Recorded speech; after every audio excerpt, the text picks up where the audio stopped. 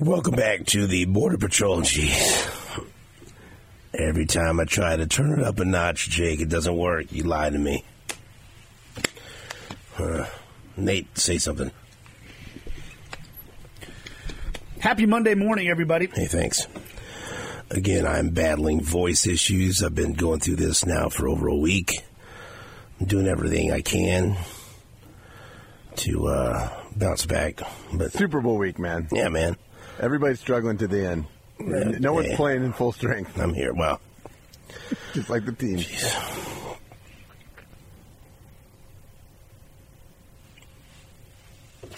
Thank you so much for joining us on this Monday, February 5th, 2024. Later on, we'll talk to Bill Moss. We'll talk to our Monday morning quarterback, Chase Daniel.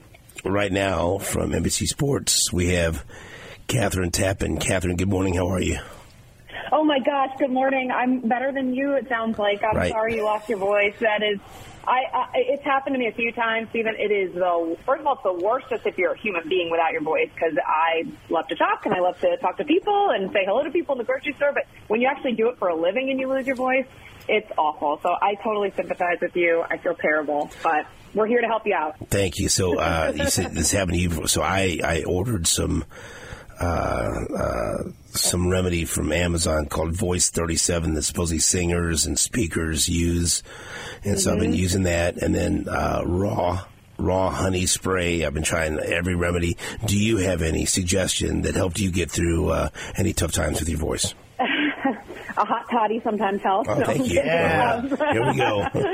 You know, I Jake? think I remember during the Stanley Cup final, gosh, this must have been about 8-9 years ago, and out of nowhere, I mean, we're talking like June, the weather's beautiful. I was in Tampa covering the Lightning at the time, and it was like my voice went away, and I got this crazy congestion in my head. So I had from the Canadian beat writers to the American beat writers, everybody giving me every kind of international remedy imaginable, and I remember just pretty much doing a high dose of everything from vitamin C to a lot of tea and lemon and honey.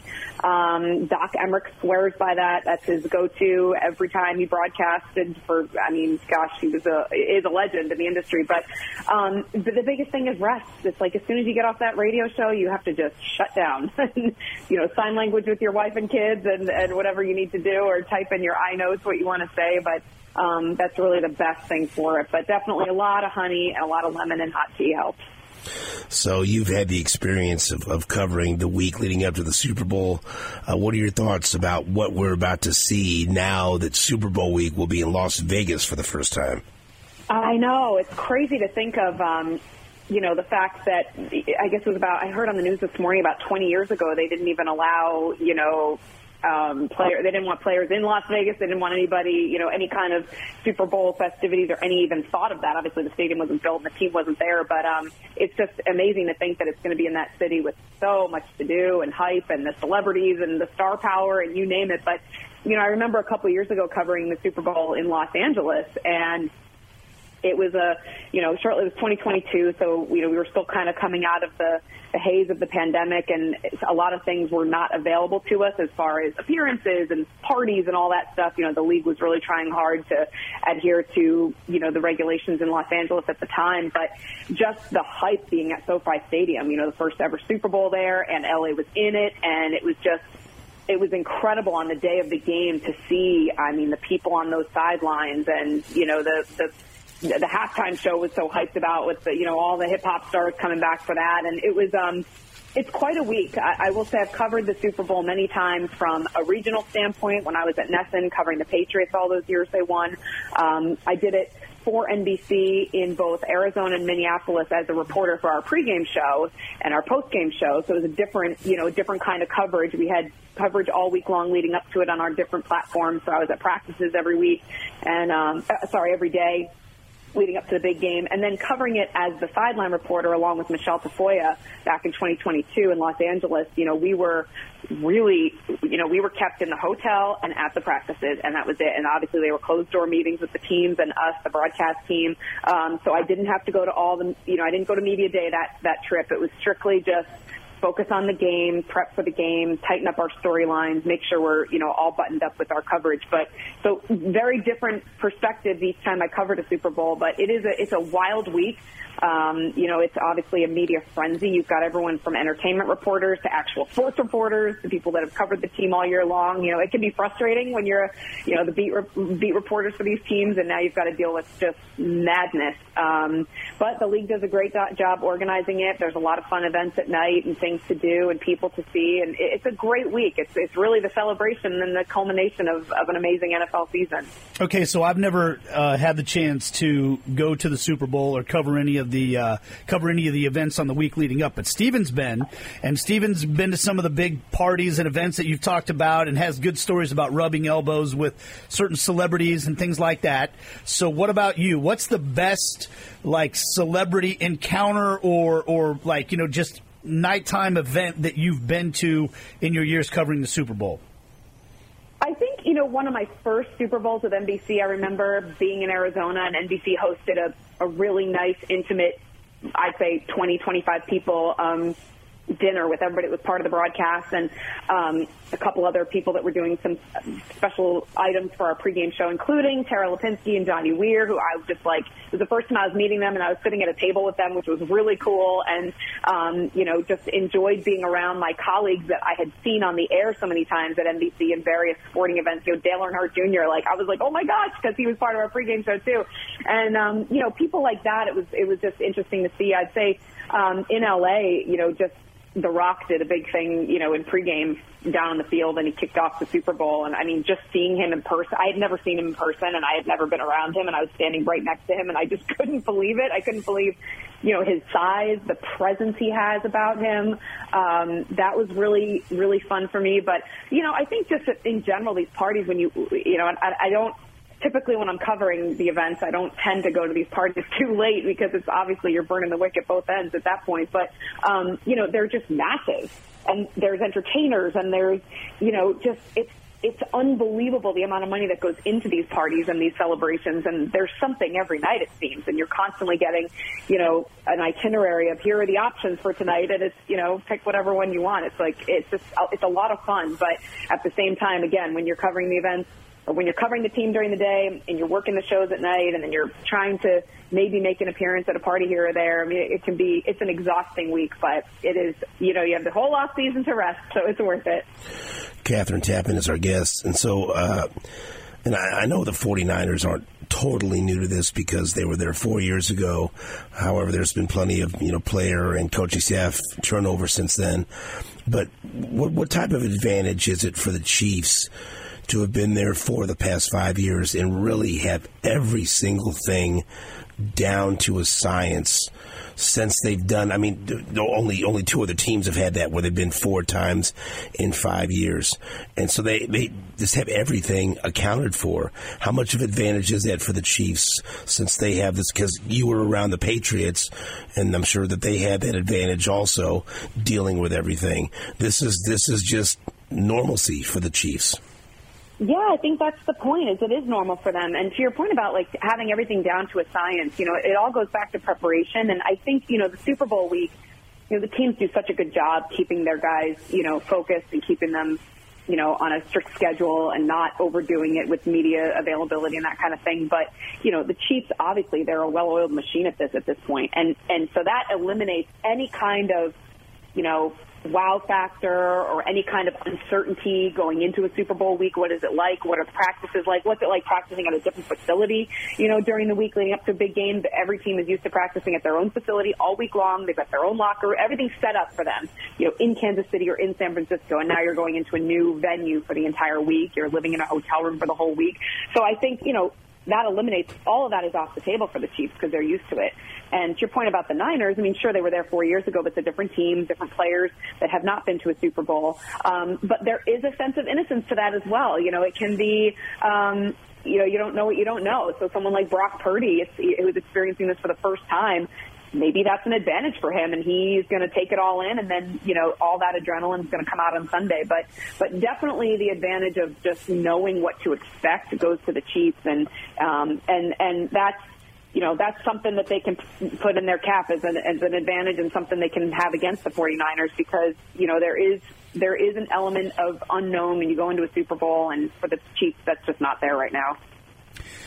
So when it comes to, I don't know, distractions or whatever you want to call it, one of the things that's been brought, that's been a headline here the last couple of days, Patrick Mahomes' dad arrested and charged with DWI in Texas, and it would be the third time for him.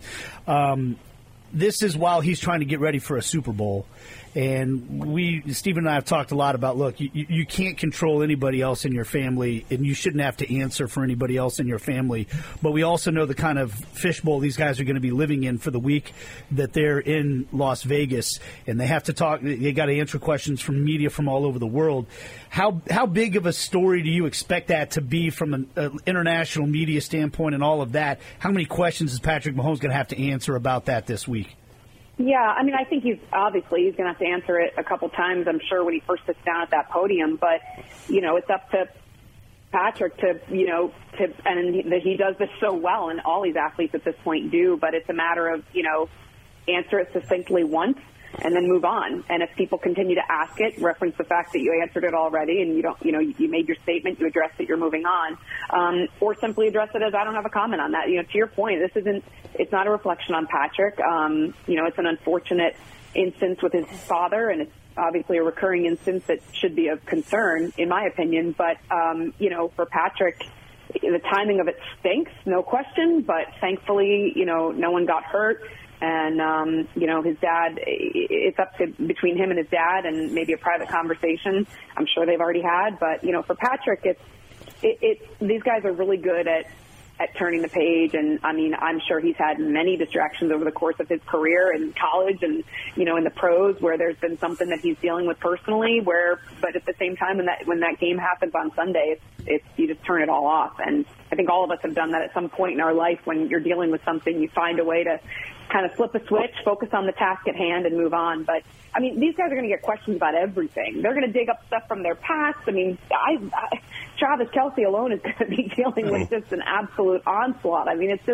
But again, they're up on that podium for a certain amount of time, so there's a finite window where you can talk to these guys, and, I'm sure they'll address it, and if he might get frustrated if it keeps getting asked again. So I pity the person that asks multiple times if they do for Patrick about his father. And the same thing with Travis with his personal life. But at the end of the day, all they want to talk about is this game, and I think they'll make that very clear early on in their press conferences. Kathryn, I think you're the perfect person to ask this next question. So we were talking about the dominance of the Chiefs' defense so far in this playoff run, and there's a stat out there that I thought was incredible. Since 2000, the fewest points per game allowed in the playoffs, minimum of 3 games. The Ravens in 2000, 5.8 points a game, which is crazy. But then the 2002 Buccaneers with Warren Sapp and Derek Brooks and John Lynch and Rondé Barber, 12.3 points. The Legion of Boom, Seahawks in 2013, 13.3 points. And then fourth, this year's Chiefs with 13.7 points. That's dominant if you consider the quarterbacks they faced, and they played 3 games. But still, in the championship game, everyone talked about the Ravens defense. And so far, it just appears like everyone's talking about how great the 49ers defense is, and the Chiefs defense, even though they're on this historic run, is not getting credit. And I just thought that the big reason is, as far as a national perspective, is, look, the face of the team is Patrick Mahomes, and then Travis Kelce, and then Andy Reid. And so their identity for the last 5 or 6 years has been the offense, has been the quarterback, has been the tight end. And so for people that haven't watched this team week in and week out this year, maybe they just don't realize that this team has been led by a dominant defense, and I guess they have to do it again in the Super Bowl. What do you think about that from a national perspective? Is it just because that's how the Chiefs have come to prominence, and people are just used to that narrative? Yeah, I mean, I think, listen, when you have superstars on offense like that, and a superstar, you're talking about future Hall of Famers in your head coach, your quarterback, your tight end, and, there's commercials galore with all of them in them. And then, the defense is perhaps unheralded, but you look at those numbers, and no one is looking at this Chiefs defense and taking them lightly. And, Chris Jones at this point should be a household name.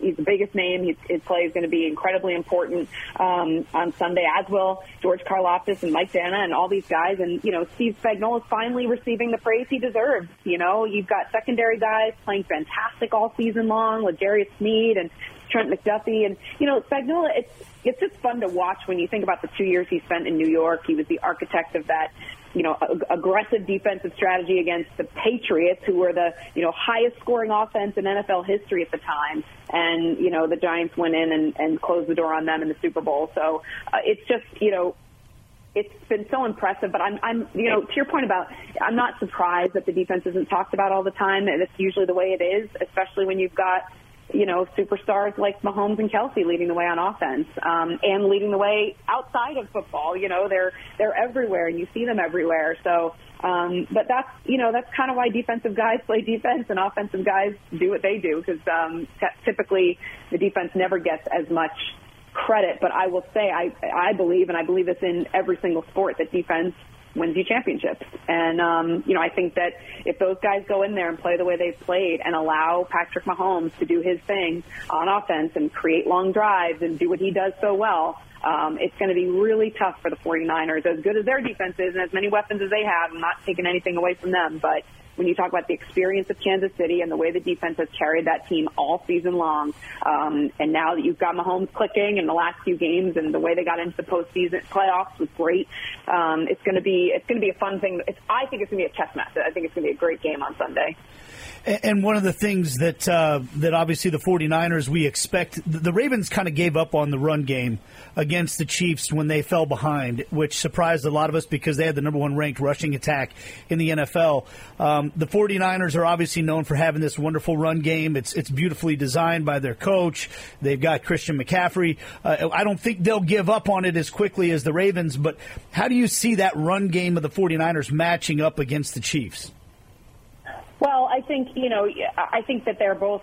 I think that obviously the 49ers run game has been impressive, and they've got big time playmakers in there. But you look at Kansas City, and I think you're going to need to see a lot from Pacheco, and you're going to need to see a lot from Rashee Rice as well, and because the way they're going to try and team up on Travis Kelce. But the 49ers, they're just obviously with Christian McCaffrey, he's a difference maker in that game, and Brock Purdy relies on him a lot. There's a good connection between the two of them, and I think Christian McCaffrey is going to come out and have his best game he's ever had, because it's the biggest stage, and this is what he wanted to come to San Francisco for. So I definitely would give the edge to the Niners in that regard, but I don't know that. You always hear run the ball, but I don't know if we're going to see a lot of that on Sunday because of the way Patrick Mahomes is playing, the way he's throwing the ball to his receivers, the way the receivers are now buying in a little bit better than they did in the beginning of the season. I know there was some frustration in Kansas City about that, but yeah, it's going to be it'll be a good head-to-head matchup with both running games. We have Kathryn Tappen on the line. All right, Kathryn, when it comes to the actual game, I know it's early in the week, but we won't get a chance to talk to you again. How do you think this is going to play out? Can we get our first official prediction of the week? You're going to go first. Oh my gosh, I'm going to go first. Okay. I hate picking a winner. I'm very bad at it.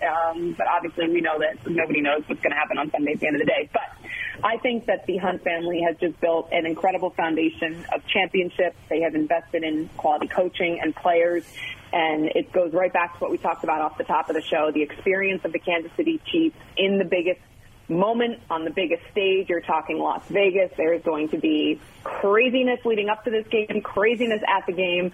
And I think, what we have seen the Chiefs do over the last couple of weeks ultimately will prevail on Sunday. I think I do believe it'll be a great game, and I think we're going to see some incredible defenses, some great play calling, and, Kyle Shanahan's an unbelievable coach as well, and he's going up against one of the best. So great coaching on both sides, but I think in the end, I'm going to give the edge to the Kansas City Chiefs. Okay, another important question. So we'll have Reba McEntire with the national anthem and Usher with the halftime show. Are you a bigger Reba McEntire or a bigger Usher fan? Oh, I'm definitely a bigger Usher fan. I've been an Usher fan forever, as long as Usher's been around. Really excited to see this. It's so funny. He said something recently about, everybody wants to win Grammys and everybody wants to win all these awards. He said the biggest dream I ever had was to play a Super Bowl halftime. So, I mean, that just tells you the magnitude of what this moment means. And I am super excited. I know Reba's going to do a great job with the national anthem, and I love the national anthem. I love it when I'm at games. It's, no matter where I am or what game I'm covering, it's always one of the highlights for me, and, the flyovers and all the pomp and circumstance that comes with saluting our nation. But I think I'm definitely going to be glued to the TV set for Usher, no question about that. And he can dance, too, so it's going to be a show. Yeah. He's going to put on a show. I can't wait. And he lives right down the – he's a Vegas guy, so he has – he's going to be so jazzed up. It's going to be awesome. See, I'm in on that. I think it's going to be great. All right, so you go in the books first. We have Kathryn Tappen picking the Chiefs, and there we go. And we're going to exit your segment with a little Usher for you. Nice. I love it. So next week. Feel better, Steven. Have fun, you guys. We'll talk next week. Enjoy the big game. Yeah, hopefully we'll be talking about a big Chiefs win. Thanks, Kathryn. All right, take care, guys.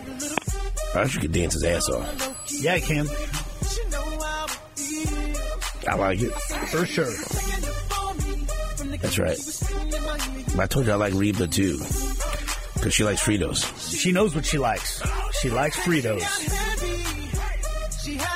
I don't know what the hell you're laughing at. Susan St. John will drive out here right now if you say one bad word about Reba McEntire. No, I have nothing bad to say about Reba. Face her. I mean, she seems like an awesome lady. I have no idea why I used to watch Reba's sitcom, but I did. Well, you were the person, huh? Yeah, well, pretty much. Yeah. There's the shenanigans they get in, and she'd always go, I'm like, gosh darn it. And she'd just get, put her hands down. Knock it off. Yeah. My family's just crazy, Hey. I'm more curious to see who will come out with Usher. That's, to me, that's the bigger... Oh, like special guest? Yeah, special. I mean, who do you want? I would love to see Little John. All right. Yeah. I don't know. Maybe, Luda? Yeah, that'd be great. We're going to see somebody, at least a couple people, I'd imagine. Who else?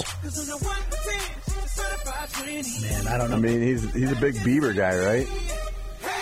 What did you just say? Bieber. Bieber. Bieber. Justin Bieber. I don't need to see Bieber on there. The Biebs. Leave Biebs out. Biebs? I'm good with no Biebs. I'm trying to tie people to him. That's fine. It's not better than the halftime show I saw, though. J-Lo and Shakira. Yeah. By the way, J-Lo, Saturday Night Live, she still works out. She's still very fit. She's on a program. She must be. Ben Affleck's still tired of her BS. Probably. See, but and I know there's been some great halftime shows, and I'm not trying to spark an argument, but everything will be measured next to Prince. Yeah, I think that's nothing, I think that's consensus. And I shouldn't go into a situation there's nobody. I'm just telling you, nothing will ever be as good as Prince singing "Purple Rain" in the rain. Right. I think that's consensus. That's it. That's it. You leave that there, and then, hey, who could be second best? It's kind of hard to argue. Because that's the best. Oh, you going to push back on that over there? Oh, God, no. I love Prince. And that's fine. But I think Usher is enough of an all-around talent. He'll go out there. He'll do a good show. Yeah. It'll be a big production. You don't seem like you're excited. I like Usher. He's not one of my favorites. I like him. I respect him. I think he's going to do a great show. So, yeah. I mean, he's he's not one of my favorites, but I respect how great of a dancer he is, and I guess the entertainer. And honestly, that's kind of why I said I'm more interested in who's going to come out with him. I mean, Usher's fine, but he's fine. Yeah. I'm more, what kind of show are they going to put on? I can't tell you enough show. of his other songs to remember who features on each song and all that stuff, so that's why I can't do a good job of name all the songs that you know from Usher. Well, I know that song, yeah. I know the song. You make me want to leave the one I'm with. Whoa, easy there. Why did you go right to that one? Relationship with you. I don't know. That would get you in the doghouse quick. Yeah. Yep. But that's a good song. That might cap it. I might have just maxed out my knowledge of Usher songs. I'm sure there's some other ones. You got it bad. Yeah, you got it bad. See, that's not good for super. That's a good. Yeah. That's a good love song. Yeah. You're no Reba. I know what I like Frito. You know that song? Dude, after the national anthem, if she did that, I would run through a wall for her. Shout out to Frito. Right. Yeah, Frito's got to pay some money to that. Right. If I'm the CEO of Fritos or whatever, I'm on the phone like, hey, Reba, here's the deal. You got to get this done. You do not disrespect the national anthem. You finish the national anthem, but then you grab that mic, and then you say this. Right. Thanks. You're no Reba. I know what I like Frito. New Fritos. What's that word? 10 million.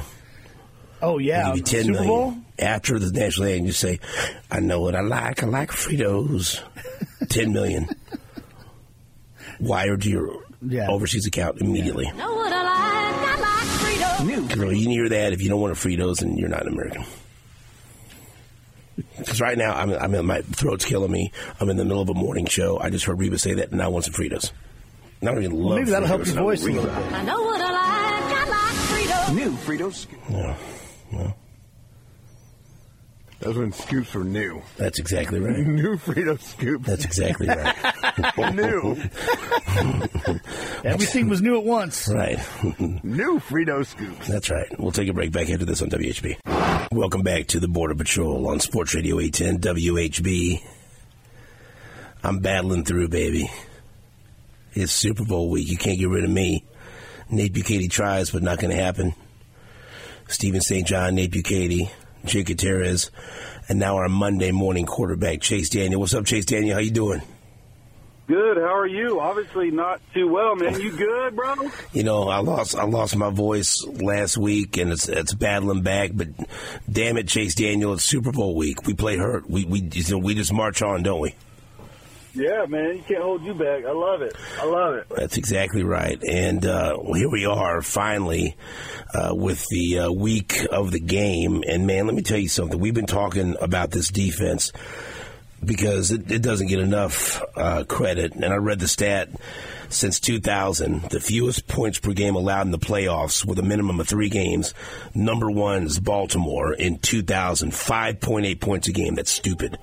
And then the 2002 Buccaneers with 12.3, the 2013 Seahawks at 13.3, and then fourth, this year's Chiefs 13.7. And if they go out and have another dominant performance, they'll be mentioned with great playoff defenses in the last 2 or 3 decades. When you hear those numbers, like how do you explain this, and how good is this defense that we're watching go on this historical run right in front of our eyes? Yeah, I mean, it's generational. I mean, if you look at it and look at the playoffs, 2000 Ravens were, I mean, quite honestly, the best defense of all time. And yeah, I just think it's done so well by Spags, and you look at like 13.7 points a game, like that's wild. But like, look who they did it against, right? I mean, Miami, which was the number 1 offense, they held them to 7 points, and then you look at Buffalo, which has been rolling, and then Baltimore, which has been rolling too. So it's not like some easy test for them in terms of like, oh, let's just, go out there and we might get lucky with some. They played one of the 3 of the top 4 offenses in the entire league, and they're about to play San Fran, which is the 4th. So they're playing with a lot of confidence right now. I think that's a big thing, especially when you get onto a roll and you know that you've had to, for the most part, carry the team this year, right? This has been Patrick Mahomes' worst year statistically, and they haven't scored, barely over 3 touchdowns. And so they've had to play some games where, the defense has won for them, and that's exactly what they've done. So when it comes to this this 49ers offense, because I think as you just mentioned, the great point of it's not just 13.7 points a game, it's who they've done it against. And I think one of the things Stephen and I talked about, the consistency all year long, regardless of the style of offense they're going against, they seem to be able to slow them down. They don't seem to. They statistically do slow them down. What is the hardest part about slowing down this offense that they're going to face in the 49ers, maybe that's different than other teams they've faced?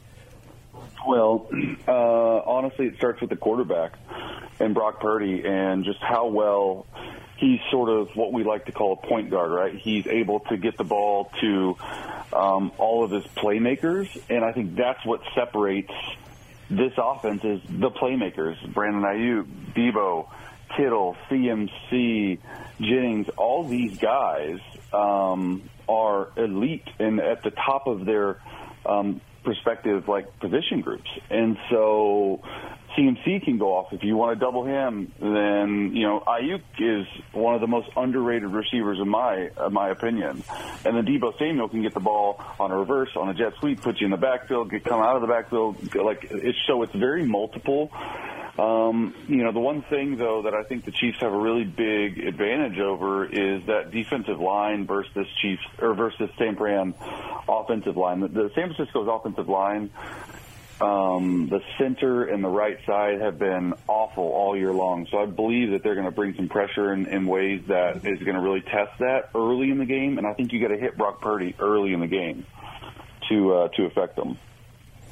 We have Chase Daniel on the line. Something else that I saw that I thought was interesting I wanted to ask you about. I saw Pro Football Focus tweeted this out about Patrick Mahomes on this heater of mistake-free football. Big mistakes, little mistakes. He had 0 turnover-worthy plays so far in the playoffs.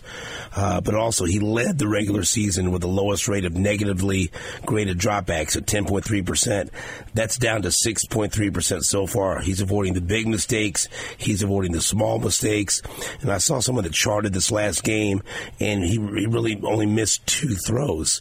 And so it's not just that he's not turning the ball over. He's not throwing interceptions. Everything he does has gone to the next level in the postseason. When you watch this and you watch the game film and someone that played quarterback at a high level, you can appreciate this more than we can. I mean, how is he doing this? Because he's already great. How is he taking this to the next level where he's just not making any mistakes and he's making those big plays in crunch time?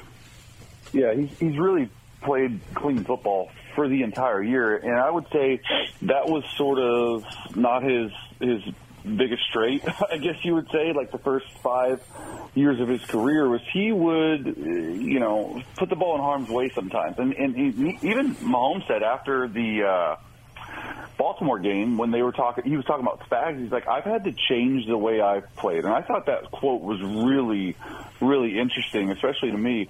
And I would say he has. I would say that they're using the quick intermediate passing game a lot more. They are taking shots downfield when needed, but he's not throwing the ball down the field as much. So they're doing these play-action, intermediate, corner sit routes by Kelsey, Rashee Rice on shallow crosses and letting them run, a bunch of screens to Kelsey. And so I think that's awesome because, even Mahomes said, like, I've had to learn that a punt is not a bad thing and that a throwaway is not a bad thing, especially when you have this defense and you put it back on the defense. And I would agree. I think he's played honestly better this year, even though his stats say different. And what I mean by that is he's evolved as a player from the mental aspect of things, like controlling the line of scrimmage, getting in and out of the right play, making sure the protection is set the correct way, checking to plays. I mean, there was a 3rd and 4 against Baltimore where they're in a 3-by-1 formation and the X receiver, the one receiver by himself is Rashee Rice, and Mahomes checks to a shallow cross by Rashee Rice, just a simple shallow cross, but understands that, hey, Kelsey's on the inside. He can help pick for the shallow cross. We had a different play on. It's man. I need to go to our man beater and checks to it. And it was a 8-yard gain, nothing crazy, but it moved the sticks and it moved the chains, and it was the right call at the right time for them to continue to drive the ball down the field. And I think that's what you're seeing is these extended drives by Mahomes and the Chiefs, and that's what's causing their defense to be a lot freer out on the field. They're not as tired. They're not playing as many plays. So I think he's done a really good job this year. How difficult do you think it will be or won't be to go on those extended drives against this 49ers defense? Well, I mean, the 49ers are giving up 160 yards rushing a game in the playoffs. So I think that's something that isn't just going to fix itself in 2 weeks. So I think that's something that the Chiefs, with the right runs at the right time, can exploit. And I think Isaiah Pacheco, I think Clyde Edwards-Helaire, Jerick McKinnon's window's open. Who knows if he's going to play or not? But I think that would be a huge boost to the Chiefs if he could come back, too. So, I think they're going to just do what got them there and what the Chiefs got them there. And through these playoffs, it's short, intermediate pass games, play action, shot plays, use half the field, and run the ball. And if you look through the first three playoff games, the Chiefs have only thrown the ball 12 or 13 more times than they've run the ball. So the balance has been there. Excellent game planning by Andy Reid and Matt Nagy, and I think if you stay that way, I think you're going to be good. I think you want to stay away from those linebackers, Dre Greenlaw, Fred Warner. They're really good, and I think you can isolate Kelsey maybe on a corner or a safety in certain ways that could get big plays. But the 49ers on defense, they really don't do a lot, right? On third down, they'll bring out the third down package, but they're probably the most static team in a four-man front. I mean, they are the most static team in a four-man front in all of football. So they stay there. They know what they're going to get, and that's sort of a scary thought when you're going against Mahomes and Andy Reid. Chase Daniel's our guest. Chase, I just retweeted a couple of things you've got coming up to help preview the Super Bowl. Your podcast with Trey Wingo. You had Gronk and Edelman on to help preview the Super Bowl. And then you're going to be on NFL Total Access tonight as part of opening night and the coverage. So tell us a little bit about all these things that you're doing leading up to the Super Bowl. Yeah, so we, it was awesome. The Gronk and Edelman interview was awesome. We just asked them about the game and just had some fun with them, and then we also, previewed, gave our picks, and talked about really the 49ers offense versus the Chiefs defense and the Chiefs offense versus the 49ers defense. So we really broke that down. That's on YouTube, Chase Daniel Show, on my YouTube page, and I've had a blast doing that as well. And then, tonight is a big night. It's opening night for Super Bowl, so it's like media day, and they make a spectacle out of it. I'm actually about to head up there right now in L.A., and we'll be in studio, man, from 3 p.m. Pacific until 9 p.m. Pacific, and we'll just be in and out of coverage. We got both owners on, Jed York and Clark Hunt, on the show. We got a lot of different players. We're going to react to the sound. We're going to have good game discussions. We're going to do some telestrator moments. It's going to be a really big show tonight on NFL Network. So you went through this. You went through the week leading up to the Super Bowl. This thing is in Las Vegas, so it'll be distractions times a million.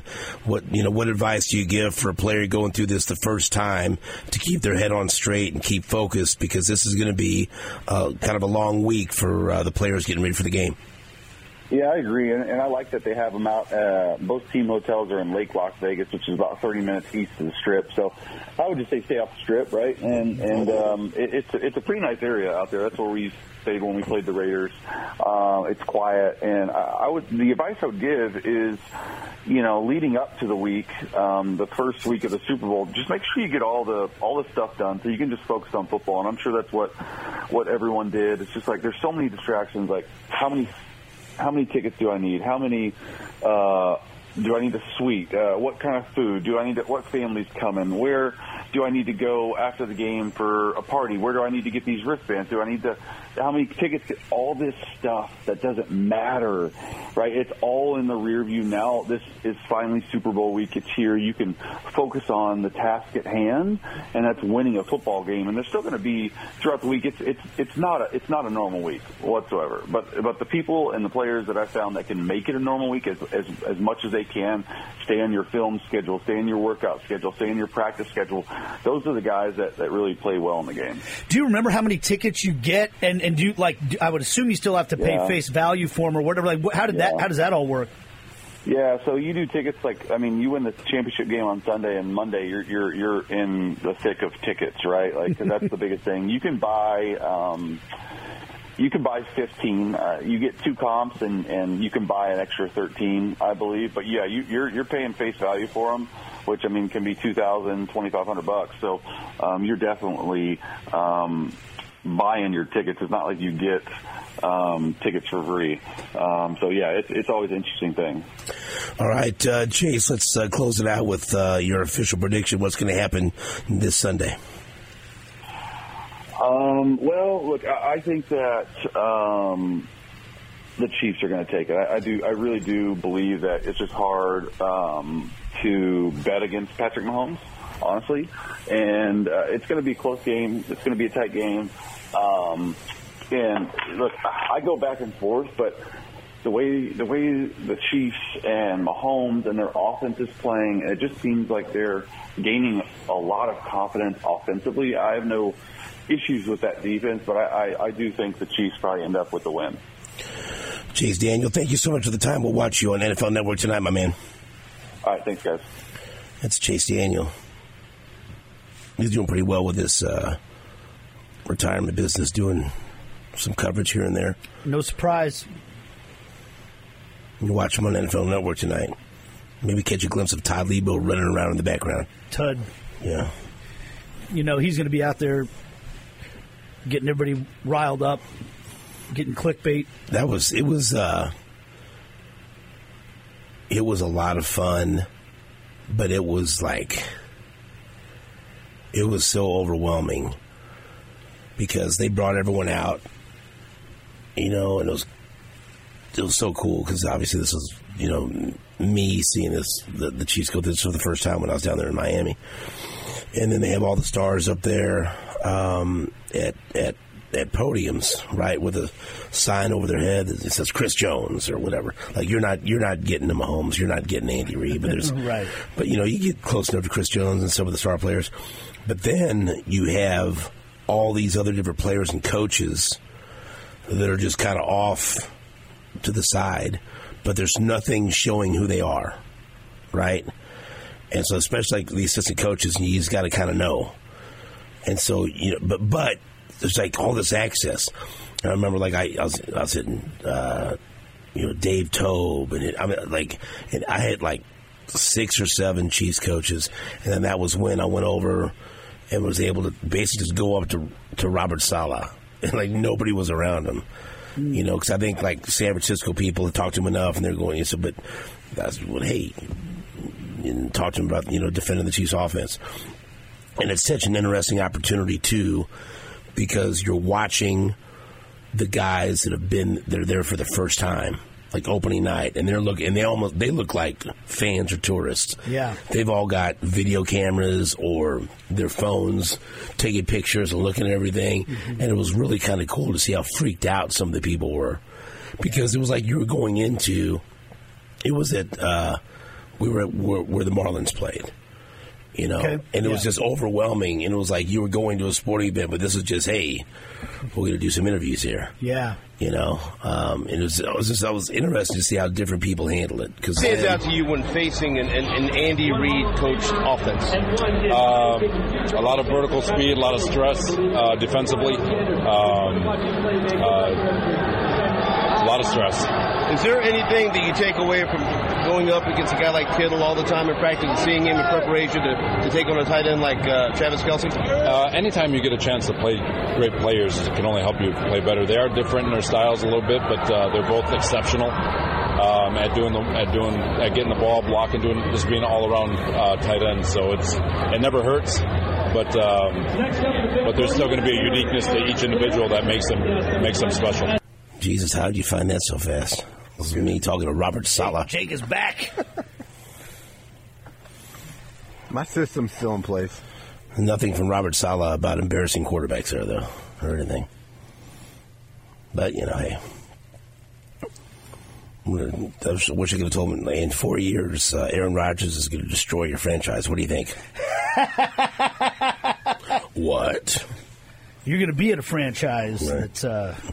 You're going to be holding your seat, keeping it warm for Bill Belichick. Whoa, man. Wow, there's the hot take we're looking for. your point about the Super Bowl being such an event that it turns the guys who are players into fans. Specifically this night. Yeah. Because it's like, like when it's kind of like reminds me like in the All-Star game in baseball the night before when you see the players actually have their phones out and are recording everything. You know, that you go from being like, oh, everybody's asking me questions to I want to take this all in. I want to soak it in for posterity's sake and all that stuff. I'm here at the Super Bowl. I do think there's a massive – when you look at those dynasty teams, you know, those teams like the 49ers and the Cowboys and then the Patriots, there's something to the idea that those guys have already been through it and know the routine. And, I mean, I just think about it from my own personal standpoint, doing this on-stage stuff in the KC Live block. The first time we did it, we had never done it before. You know, we had done a World Series. You had done a World Series down there, but I wasn't a part of that. And a Super Bowl is different than a World Series because it's one game and it's a Super Bowl. And now this is going to be the third time we've done a big Super Bowl watch party in the Power and Light District. And oddly enough, the first time you were also with Robert Saleh for some reason. Yeah, I was. It was weird. But just like why he was there. You know, like in like Loud Luxury is going to be playing that, you know, like a concert during the warm up at 2:00, and like last year, you just have an idea what to expect. You just there's more calmness about it because you've been through it. You want to make $100? Oh boy, how am I gonna make $100? I want you to go up there like, I don't know, pretty close to kickoff. Just grab the microphone, like you get everyone. He goes, "Hey, everybody, let me talk to you a little bit about FIFA and the World Cup," and just everyone. If you pay me $100, I'll do it. And they kick a soccer ball out there. Yeah. Let's talk about the real football. And just see what they react. The kind where you actually use your foot. Yeah. I'll do that. Just to see, just to get a gauge for the crowd. Dip your toe in the water and see how they react. Maybe like right in the middle of the fourth quarter when things are tense. Yeah, that's right. Hey, you think this is fun, folks? You know what's coming in 2026. I'll tell you what, in this situation, I think Messi would do this. Not play and get everybody mad? Wow. No. I'm going to tell you what. I'm going to say this one more time before we break. If this guy doesn't play at Arrowhead, your feet will be held in the fire. Not to the fire, in the fire. Why? Why is that? You've brought all this on. You've been parading Messi around for the last couple months. You're telling people that, you know what, it doesn't matter how much tickets are. It's Messi. He better be there. Just for Jake. You know, I have no control over whether or not he can stay healthy up until that game. If he's healthy, he's going to play here. Oh, you're sure? If he's healthy. Tell that to Hong Kong. He wasn't healthy. Get on the phone and tell that to Hong Kong. Hong Kong is not happy. Well, I know that. Hong Kong's mad. They're angry. You're part of flying a plane full of rubber. Let me ask you right now. Yeah? What did you just say? Rubber dog. What did he just say? Hong Kong. Right now. Top Gun. You'd be flying a plane. How popular are you in Hong Kong right now, would you say? I don't think anybody in Hong Kong knows who I am. No, I think they're mad at you. Mad at me? Yeah. Mad at me for what? Because you withheld information. You knew 80 minutes before they matched that he wasn't playing. No, I did not. I knew he wasn't in the starting lineup. But that's, the lineups come out an hour before the game. You better stay out of Hong Kong in the near future. Hong Kong seems like an amazing place. I was doing research on Hong Kong. Maybe for other people. It was. They were unhappy. They were unhappy yesterday. No, you just better talk to your people and make sure Messi's at Arrowhead, or your ass is grass and Jake's the lawnmower. That's what he said. You know how much this guy's giving up for these tickets? Jake? Yeah. No, I don't. Well, there you go. You don't know. He knows. But Jake rolls deep, though. No, not anymore. We'll take a break. Back after this on WHP.